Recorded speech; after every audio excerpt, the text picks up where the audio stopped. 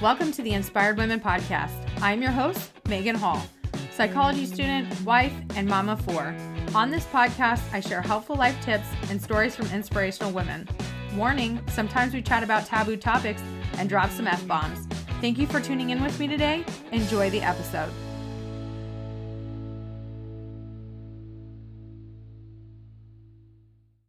Hey everyone, today I'm here with Tabitha Bartley, enlisted into the Marine Corps in 2010. She was first stationed at Marine Corps Base in Quantico, where she served as a staff writer for the Quantico Sentry before assuming the role as assistant director to the base community relations program.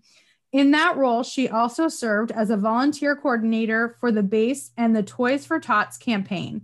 In 2014, Tabitha moved to Marine Corps Recruiting Station in Columbia, South Carolina, to serve as the Marketing and Public Affairs Director for the RS. In this role, she handled all marketing, public relations, community relations, media relations, and advised the commanding officer. Tabitha also served as the uniformed sexual assault victim advocate.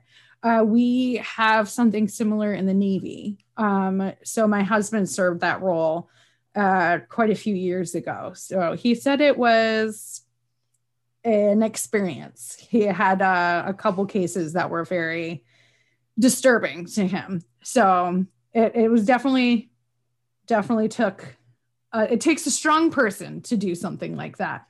So Tabitha had multiple surgeries during her 8 years in the Marine Corps and was injured before leaving the Marine Corps in 2018.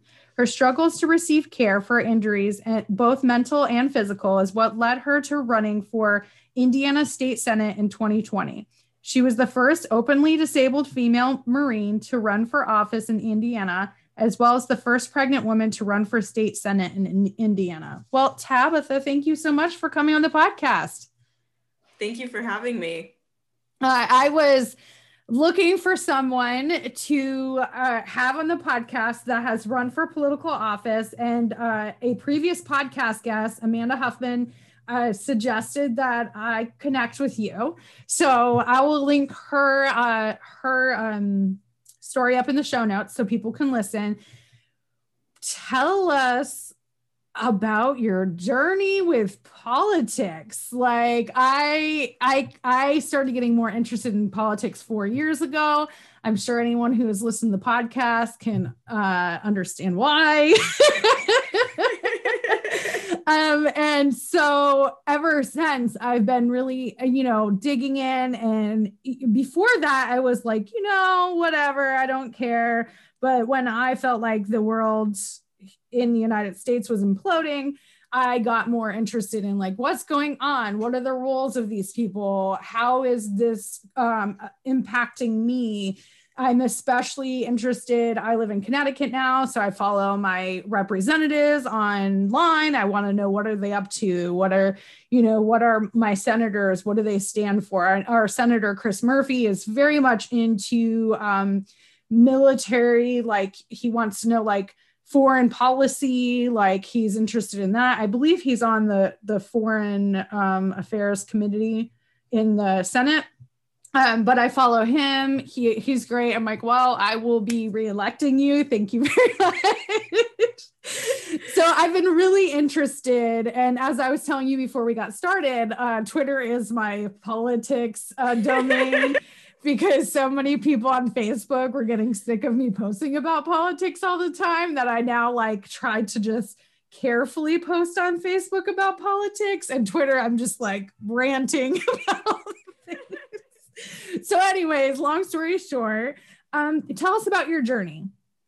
So I never had any aspirations or any desires to be in politics. I think I was kind of my personality. I never saw that being what I was going to do. However, my transition out of the Marine Corps was extremely rough. I was told 4 days before my end of service that I was not going to be medically held. I had multiple organ prolapses. And I reached out to my elected officials and they all essentially said it wasn't their issue. There was nothing they could do. I tried to put in a congressional inquiry because that was all that could be done. That was the only action that could be taken. And so essentially I left the Marine Corps with these disabilities where I couldn't stand for more than 20 minutes. My husband was a stay-at-home dad after he got out of the Navy so that I could stay in the Marine Corps.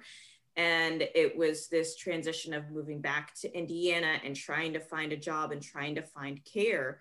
And in that journey, I knew that I didn't want anybody to go through what I went through. There was one day specifically where I work at Purdue University and I was sitting in a gravel parking lot looking at the ROTC building and fighting the VA, fighting for care. And I had a conversation that was not pleasant about how women's care isn't specialty care and I shouldn't have to fight so hard to be seen. And in that moment, I don't like to say I was suicidal, but I understood how a veteran could come to the point of committing suicide and how they could get to that point in the transition. And I kind of took a step back, and I had a great support system. And in my journey of finally getting the help I needed mentally and physically, I didn't want anybody to go through what I went through. So I started an organization for women veterans and just started to get more involved in my community to see how I could support veterans. And that ended up talking about that. I was on another podcast with another female veteran who at the end of it was like, "Have you ever considered running for office?" And I said, oh no. My name was Blunt Bartley in the Marine Corps. I'm not the person. Like, no way. And she was like, "Well, I get that." But she's like, "Don't you think that's what we need?" And I was like, "Well, yeah, but not by me. Like, no." And I, hung up the phone and she's like, "Well, okay, there's an organization I just want you to do a little research on, 25 women for 2020. And just think about it." And so I had a 45-minute drive home, and I'm driving and I'm just like, why would God put like all of these things, like, why? Right. And so I just took that as a sign. I went home and talked to my husband, and it was just like, maybe I'm supposed to do this. Why would this be brought up? It's so random. It's not something I ever thought about doing. And so I just kind of took the messages that were being presented to me as, okay, this is the action I need to take, or at least the path I need to explore to make a bigger impact and to do more. And so I, the next day, had to file by noon. And it was a year ago yesterday, and filed to run for state Senate in District 7. Yeah. So my question is, and you know what, being affiliated with the military community, I understand how poorly our veterans are treated, especially women veterans, because it feels like it's even less of a quality of care, right? And people overlook it, right? I have a lot of friends who served in the military, and their spouses did too, and they said they'll go someplace public and people will ask like, "Oh, what do you do? And do you have any kids?" And she'd be like, "Oh, I served in the military." And they just automatically turn to their spouse and be like, "Oh, what was your service like?" Instead of being like, no, I'm actually a badass. Some things here. So I feel like a lot of times that women aren't taken seriously, even though there are so many women that serve in the armed forces right now. And it just becomes more and more and more. So yes, thank you for your service. I am so sorry you're dealing with that, because it's just wild that people can lose their lives for this country, but they get out and they're just kind of like shoved to the side, like, yeah. Sorry about that. Sorry we messed you up, but Yeah. And I loved my time in the Marine Corps, and I've always been I like to change the perception of what is, and I am a huge advocate for women in the military. However, that doesn't mean that there aren't things that need to be changed or things that need to be fixed. And since I'm no longer in, I wanted to take the approach of focusing more on the veterans, but that led to, there's so much in my community that I felt like I could make an impact on. And I feel like we don't need any more politicians in politics. We need actual leaders and people who know how to solve problems. And there's a lot of issues in Indiana that are personal, very personal to me. And I think there's pretty easy solutions that we can start getting ahead. So that's why I ended up running. Right. Recently, so my husband served in the submarine force. And a couple of years ago, they decided women were going to now join the submarine force. And that had so much pushback. And ironically, not from him, but ironically from spouses, like wives who were concerned about women being on these submarines that were like, my spouse might cheat on me. I'm like, well, if he's going to cheat on you, he's going to do that when they pull into port where all the prostitutes are, but whatever. Sure, you tell yourself that. But there was so much sexism and misogyny when it came to this. And I was blown away that it wasn't necessarily coming from the men, but it was coming from their spouses and from women. And I was just like, whoa, what happened to the equality here? Like, what happened to women can do what men can do? Why are y'all pushing back? So it's just wild that it's not just men that are making these bad decisions and are pushing back against women in the military. I just wanted to add that in there because I'm just like, this is a wild ride here. Well, so I think go ahead. For me personally, I don't know if you've experienced, I experienced way more, like my gender mattered way more as a veteran and a civilian to other civilians than it ever did as a Marine. I mean, male Marines didn't care about my gender. And then I get out and every VA appointment, there's a comment about my gender. Every time like you said, it's your husband who's the Marine. And my husband always laughs like, no, I was a corpsman. My wife is the Marine. And so that was interesting. I didn't expect so much pushback from civilians who didn't even understand the military at all to then question a female and what a female did or didn't do, which is mind-boggling to me. Yeah, I didn't serve in the military. I have friends who have. Okay, sorry. My it's okay. My spouse did. I'm like, I don't want to take credit for things I didn't do. But I see it. I see it from like a spouse perspective. And I agree. Knowing female veterans and knowing what they've gone through, because like I said, I have quite a few friends who served in the military, that it to my spouse, whatever, he hasn't really served much with women, but to him it's just another sailor, right? Like he's just because he hasn't been on a submarine with women doesn't mean in other roles he hasn't had women that he's interacted with, and to him it's just another sailor. It's not like this is a female sailor, it's a sailor. And I feel like you're right, when it comes out in the civilian world, people are not familiar at all with how the military works. They have no clue whatsoever. Sometimes I try to talk to civilians about what it was like for the Navy and in that experience, and they're clueless. And they're like, don't they make a lot of money? No, they don't make a lot of money. Sorry. I get that. Don't they make a lot of money? Or they get like, you knew what you signed up for? No, nobody knows what they signed up for. Like my spouse had been in 7 years by the time we got married. And he tried to prep me, right? He tried to be like, these are the things that's going to happen. And nobody knew. He didn't know what it would be like, even though he was a Navy brat, what it would be like to be a dad and serve in the military. There's nothing that prepares you for what military life is like. And I think civilians think like there's this handbook that's like, yep, here's how it's all going to be. Well, no. So yeah, it's wild. What made you decide to serve as a Democrat and not a Republican? So for me, my husband calls me a hybrid. For me, my husband calls me a hybrid. It was very much the issues, and I wanted to get back to talking about the issues, and I wanted to run at a state level because that's where I felt my leadership skills and assets worked best. Those were the issues that I felt like I had actual solutions for. And so I don't know how familiar you are with Indiana, but Indiana has been failing Hoosiers for a lot of years, specifically when it comes to our infant and maternal mortality rate, our public education. I'm a mom, I have kids who go to school. I went to public school.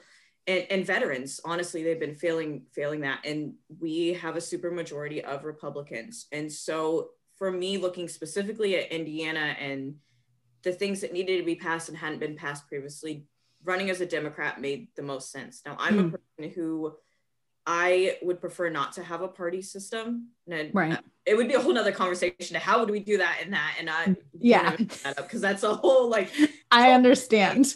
But it just made more sense for me and my beliefs. Being a Marine, there were things that I think a normal Democrat wouldn't say that they're for. I'm obviously very knowledgeable when it comes to weapons and guns. And I think there's very reasonable ways to do that. But specifically Indiana, we had to better address our public education system and our infant and maternal mortality rate. And our Republicans aren't doing that. And our Republicans aren't taking care of veterans. So running Democrat made the most sense. Yeah, that makes total sense. I hate the boxes that put you in, right? I'm registered as a Democrat in Connecticut, but that's because I wanted to vote in the primaries. Unfortunately, they declared Joe Biden the winner before I got here, and I was not voting for him. In the primaries, I eventually voted for him overall because the other option was just not an option for me. But I'm like you, I do have some more conservative views on certain things like guns. But then I have a lot of progressive views as well for many other things. So I hate the little check boxes, right? I never vote for a single party on my voter roll. I voted for different ones. I feel like if you're doing a really good job in your role, I should not vote against you just because you are not the party like Agreed. That I voted for, right? So I had both Republicans and Democrats that I voted for. Like I said, I've gotten more familiar with politics, so especially my local politics. So like we had several Republicans that are in office here. I feel like they're doing a really good job. Why should I not vote for them when I voted for a Democratic president? So I really don't like the check boxes because like people like to say, oh, if you're a Democrat, you're this, you're a Republican, that's this. And I'm like, no, I actually believe like different things. Like I'm more conservative when it comes to guns, even though I think we need better gun regulations. Some states you can literally just walk into the store and like walk back out. That baffles me. But I also am not one of those people like take away guns. Like I'm not, we own a weapon. My husband is well trained in them.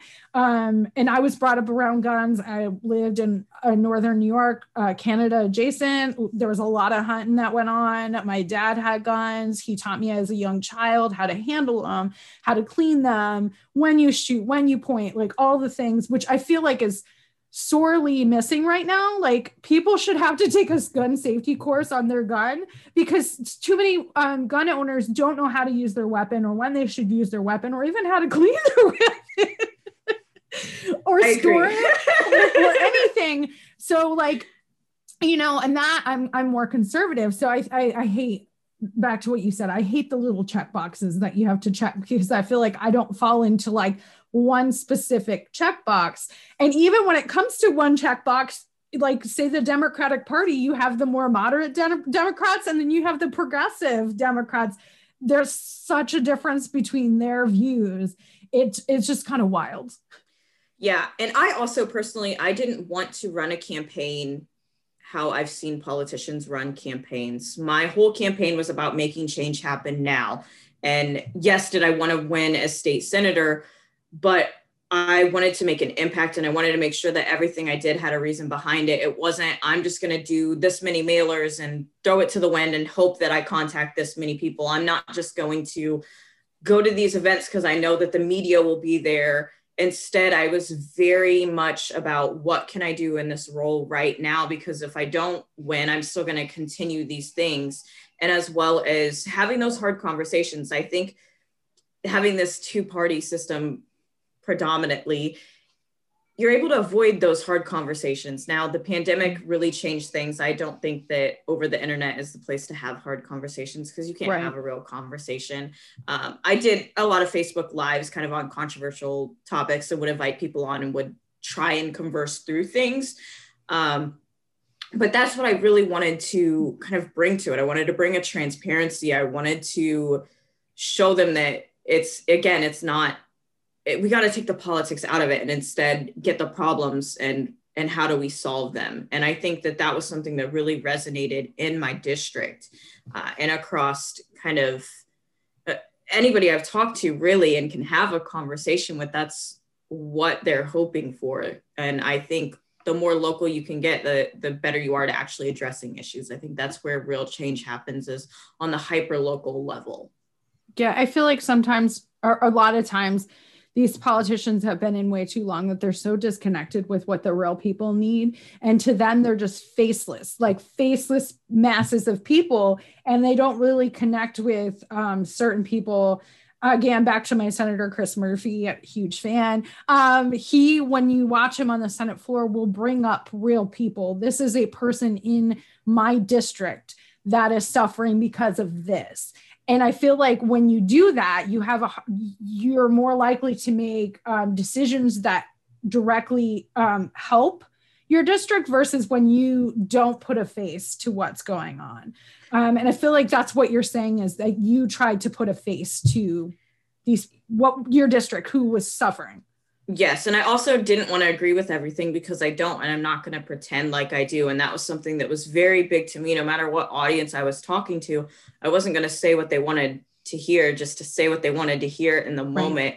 And kind of after the campaign, I've had a few friends who, not heated debates, but, Facebook conversations. And they're like, oh, well, don't be this way to me. I voted for you. I was like, well, thanks for the vote, but I'm never going to do anything besides my actions to earn your vote. And if you think that I'm going to act a certain way or not say something just to earn your vote, you obviously don't know me well enough, because Bartley just doesn't do that.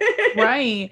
And that's the kind of politicians we need. We're seeing that a lot in the Senate right now, where people are being punished for being like, no, this is my belief. For example, Liz Cheney. She voted to impeach Trump, and now it seems like a lot of Republicans are pushing back on her, and they're trying to punish her for that. Like, they even took a vote on whether they should remove her from things, which is wild to me. But she was like, this is my belief. I believe this happened. And even if it's unpopular for my political affiliation, this is my belief. And I feel like we need more politicians that are like this. Like, no, this is my belief. I don't care what party I'm affiliated with. I'm going to stick by my beliefs, because too many times politicians give us these empty promises because they think that's what you want to hear, because that's what their party runs on. Instead of being like, no, I'm a variety of things. There's a spectrum of beliefs for me. Yeah. And I think, too, and it's something with like growing up, that I do think that there are a lot of gray areas to things, but people have to have their set morals and ethics. And can they change as they gain more knowledge? Yes. Yeah. Yes, that is true. However, if somebody is constantly bouncing back and forth between ethical decisions, I just don't think that you're a great leader then. I mean, having the set ethics and moral compass to work off of, if you can't do that basic thing, then I don't think your constituents can have actual faith in you. I don't think that you can actually serve them how they need to be served. So why do you think that you didn't win in 2020? I think one big thing was COVID.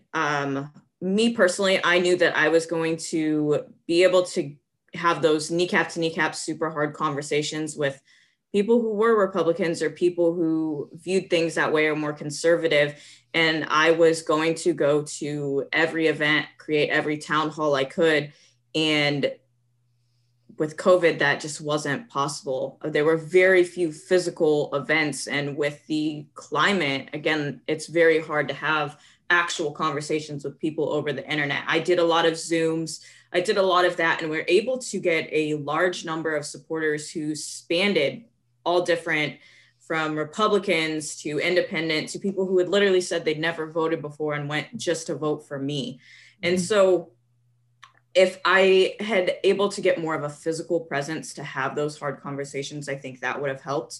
But there was a ton of straight ticket voting, as we've kind of never seen before, the level of straight ticket voting. And as you had mentioned before, I've never been somebody who's been a straight ticket voter. And so that was something that personally it kind of bothered me, because I was just like, you're just checking a box. You're not even considering what you're facing as a Hoosier or what your fellow Hoosiers are facing and what these hyperlocal issues are.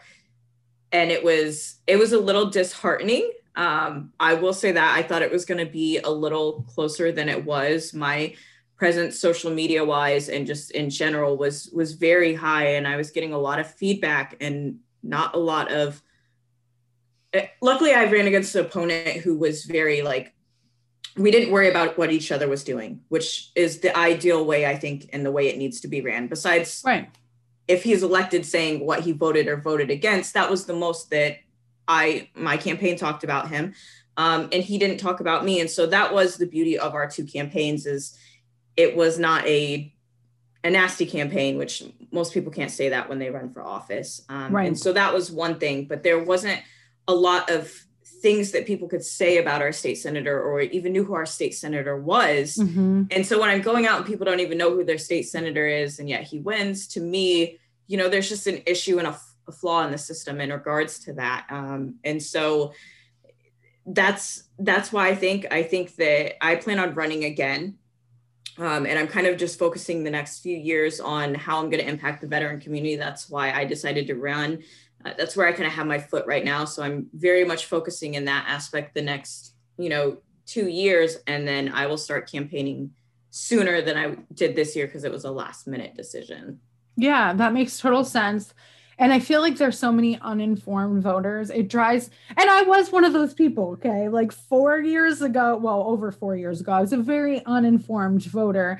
I actually didn't get interested in politics until I started to see what Trump was doing. And I was blown away that he was even a nominee. And then watched everything progress over the last 4 years. And that got me more and more interested. And I feel like a lot of people are the way I was, very uninformed, just kind of voted for whoever everybody else they know is voting for. Their friend who they think is really intelligent is voting for.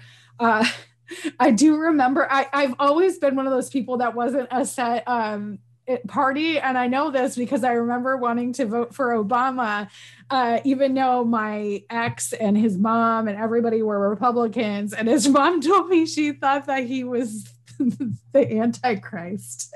Oh, God. And she wouldn't bring me. So I didn't have a car at the time, and she wouldn't bring me to vote because she didn't want me voting for the Antichrist. So this is like, I've always been one of those people that like, it was not a specific party. And I kind of thought like at moments in time thought for myself, but I wasn't super informed until the last 4 years. I feel like a lot of people are like that, right? They just think like, well, my parents were Republicans, so I'm going to vote Republican, or my parents were Democrats, so I'm going to vote Democrat, or my friends, or my, whoever, instead of being like, what are the issues that are important to me? And who most aligns with that? And that was me, because when people are last year were like, you're not voting for Trump because you hate him. I'm like, that's only one piece of the puzzle. I actually don't agree with a lot of his policies and a lot of the things he wants to implement. I was like, it's not just because I hate him. There's more to it. And I feel like we need more voters like that are like, what are your policies versus your opponent's policies? And I really respect that you guys didn't get nasty and like start, bringing up things that were not relevant to you, but you needed that, like, which one of these people most align with what I want. I'm never going to 100% agree with any politician. Never has there been a politician where I'm like, yes, I absolutely agree with everything you say, but I try to pick the one that I most align with and that I most agree with.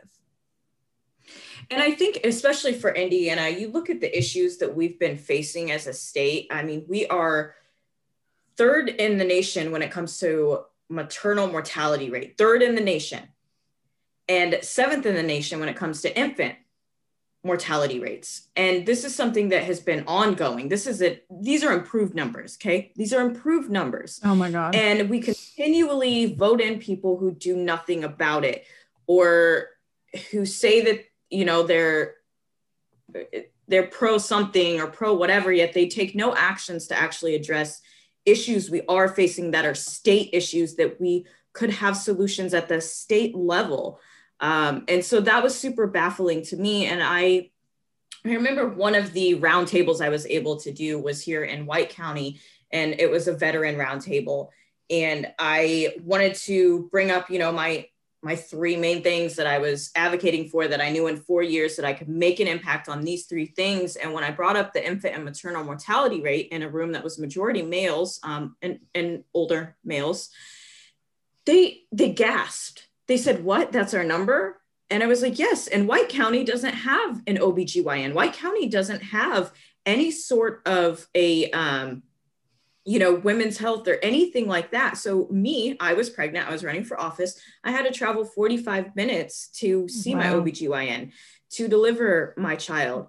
And so when you don't even know these type of things, that your neighbor could be suffering this, or somebody, that they have to travel this far or this and that, it then becomes personal. And I just from that conversation and my solution, I had so many people who voted something else on the ticket and said that I was the only Democrat they voted for, the first Democrat they ever voted for, because there's, again, easy solutions. For me, it was, okay, the first step is have a statewide doula database. And from there, we need to get clinics or have doulas and midwives more accessible. So at the very least, we have that. At the very least, I get, hospitals and having more delivery wards, that's a whole nother level, but there are very easy, low cost solutions that as a state we're not taking.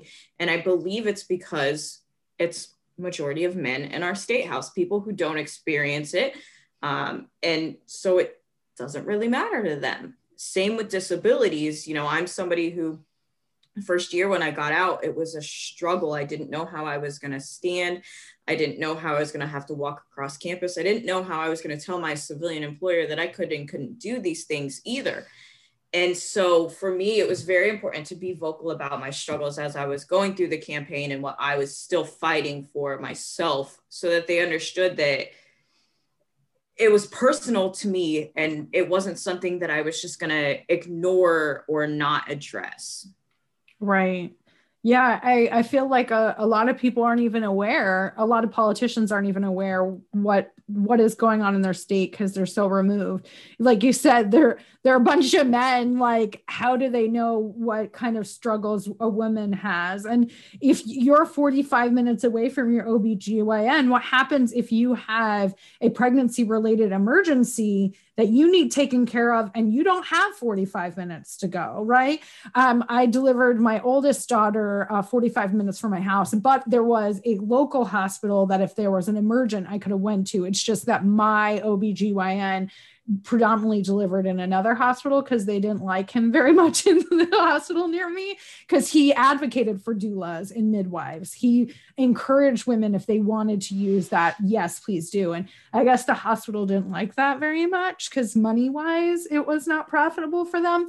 I had that option, right? Even though I lived in rural northern New York, I had that option.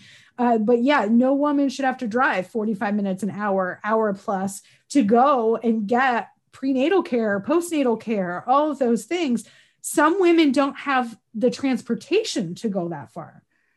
Yeah, and that's what my husband and I talked about. We were just like, the transportation alone, and then you look at Indiana weather, like today you couldn't drive unless you had 4-wheel drive. And these are things, again, that are directly impacting why our infant and maternal mortality rate is so high. These are direct impacts, and here are easy solutions. And instead, like, our current legislator, like this year, like one of the things that they brought up was lemonade stands. I'm sorry. I'm sorry. We're in the middle of a pandemic. There are just actual things that need done, and it's not being done. And then, another thing is tacking things on at the end of bills. Yes. And so my state likes to pretend that they are super pro-military and they really support veterans. There is a current bill up trying to get you to be able to cut hair and do all sorts of all the cosmetology and aesthetics without a license. Okay, chemicals and all of this stuff. And on the end of it, they tacked on that they're also going to take away. So currently in Indiana, veterans don't have to have a license to sell goods and some other things. And so at the end of this bill that's predominantly involves female, right? That's a female-driven industry. They've then tacked on this small bit about veterans that has nothing to do with it. And they tacked it on because, in their assumption, and maybe this is me thinking it, in their assumption, females aren't veterans, so they're not going to look at this bill anyway. So we'll be able to get it passed. And those type of hypocritical backdoor things were they just drove me crazy, and they're why I will probably continue to run for office until I can get in there. And it's not to make friends. I don't have time to make friends. Do we need to have these hard conversations to be able to work together? Yes, but we have to start addressing actual issues, not lemonade stands and should kids be taught cursive handwriting in the middle of a pandemic? That's just not where our focus should be. Right. This is not the time when we're in a raging pandemic. And I agree with you. You see this a lot in government all over, right? That they like to tack things that aren't related onto bills. And we saw that with pandemic relief. That's why they argued for 6 months over the second pandemic relief, because both sides were trying to tack on this shit that's not related, not directly related to a pandemic. And I see that as we're doing this so that we don't have to actually solve the problems. That's how I see it. And again, this is an issue on both sides. This isn't a one-sided thing. And I knew running for office that people maybe on both sides weren't going to like me, because I was going to call it out on both sides and the issues that I saw, because that's what we have to do. If you love something so much that you want it to be better, then you have to address what the issues are. And a lot of those things, that's how I saw it, was instead of addressing what our actual needs are, we're going to have all this fluff and other things so we don't have to actually fix the problem, or so that we don't have to actually put in the work or put in the money, whatever it may be. And that was something that really drove me crazy. I think a lot of people are clueless about how much is done at the state level. And I think it was kind of a shock to people when the pandemic hit and states were being left to their own devices to make these decisions, that they're like, why is Connecticut doing this, but Florida's doing that? And not realizing so many decisions are made at the state level that they only focus on like, what is the Senate doing? Because that's what's in the news anyways, most of the time, like the federal Senate, not the state Senate. Yeah. And we need to realize so many laws that impact and so many policies that impact us directly come from our state legislatures, not as much from the federal. Like the state, I mean, just think about Virginia just legalized marijuana. It's going to be legal 2024, but that's not a federal thing. That's one state. So these are decisions like that, or more serious decisions than marijuana, but like that are happening. Our education, like you said, healthcare, that varies too. Like there's a federal minimum, but each state has different healthcare systems. All these decisions that need to be made on a state level, especially education, especially right now, you know, that we need to be aware of and pay attention to. And that was a lot of times kind of how I opened the door with people, was whatever side they were on, and they would want to talk federal, right? And I'd have to get them off of that so we could have an actual conversation about state, because me as a state senator, there was nothing I could do to impact federal. That right. was not my role. And instead of making them feel dumb for their lack of knowledge, because they're not dumb, they're just not informed, I would bring something up federal, or okay, what exactly has the president done for you? Or what exactly has changed in the last 4 years for you?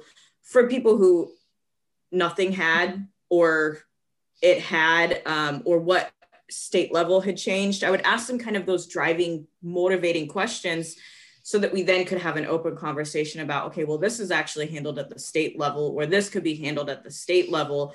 And so for me, running for office at those conversations, you know, I wasn't advocating for any president. I was advocating for myself to better serve right. them. And so I wanted to get past that conversation, because it was very much the conversation of Trump against whoever, depending on where we were at in the election timeframe.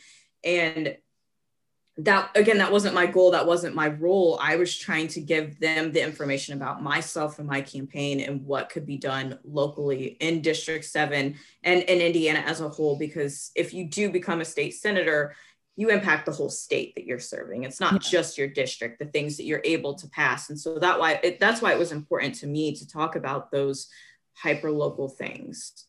No, exactly. So before we wrap up the podcast, how would somebody, if they're listening, if they want to get involved in politics, how does that look? How do you even get started? To me, it's like, oh my God, do you need all this money? Like, how does this work? So there's a lot of different ways that you can get started. And once the podcast is posted, I can post some of those links as well. The easiest route is, if you know kind of what party you want to be involved in, finding your county level party and getting involved from there, and then seeing if you can be a part of a campaign and use whatever assets you're strong with to help that campaign. Or if there's a specific individual, you know, again, it doesn't matter the party that you believe in, then see if you can volunteer for their campaign so you can see what a campaign looks like. I had never seen a campaign, and I was never involved in politics before, which, you know, there were some people that, oh, you got to pay your dues, you've got to do whatever before you run for a state Senate position. And I personally don't believe that. I think that you need to kind of self-evaluate what you're good at. And then if running for office is something you feel like you would do, then look at the positions that you think your leadership strengths fit the most. Maybe that's school board, maybe it's for your mayor, maybe it's just for a county councilman. There's a lot of different roles that utilize different assets. And so I think that's kind of the first step, is self-evaluating. And then there are a ton of programs out there from, there's a veteran nonprofit that is a nonpartisan, that they get veterans involved in politics and they teach them the ropes. That's free. You have to apply for it. There are different organizations that do the same thing. In Indiana, we have 25 Women for 2020 who look predominantly for females to run for office, because we don't have very many females running for office. And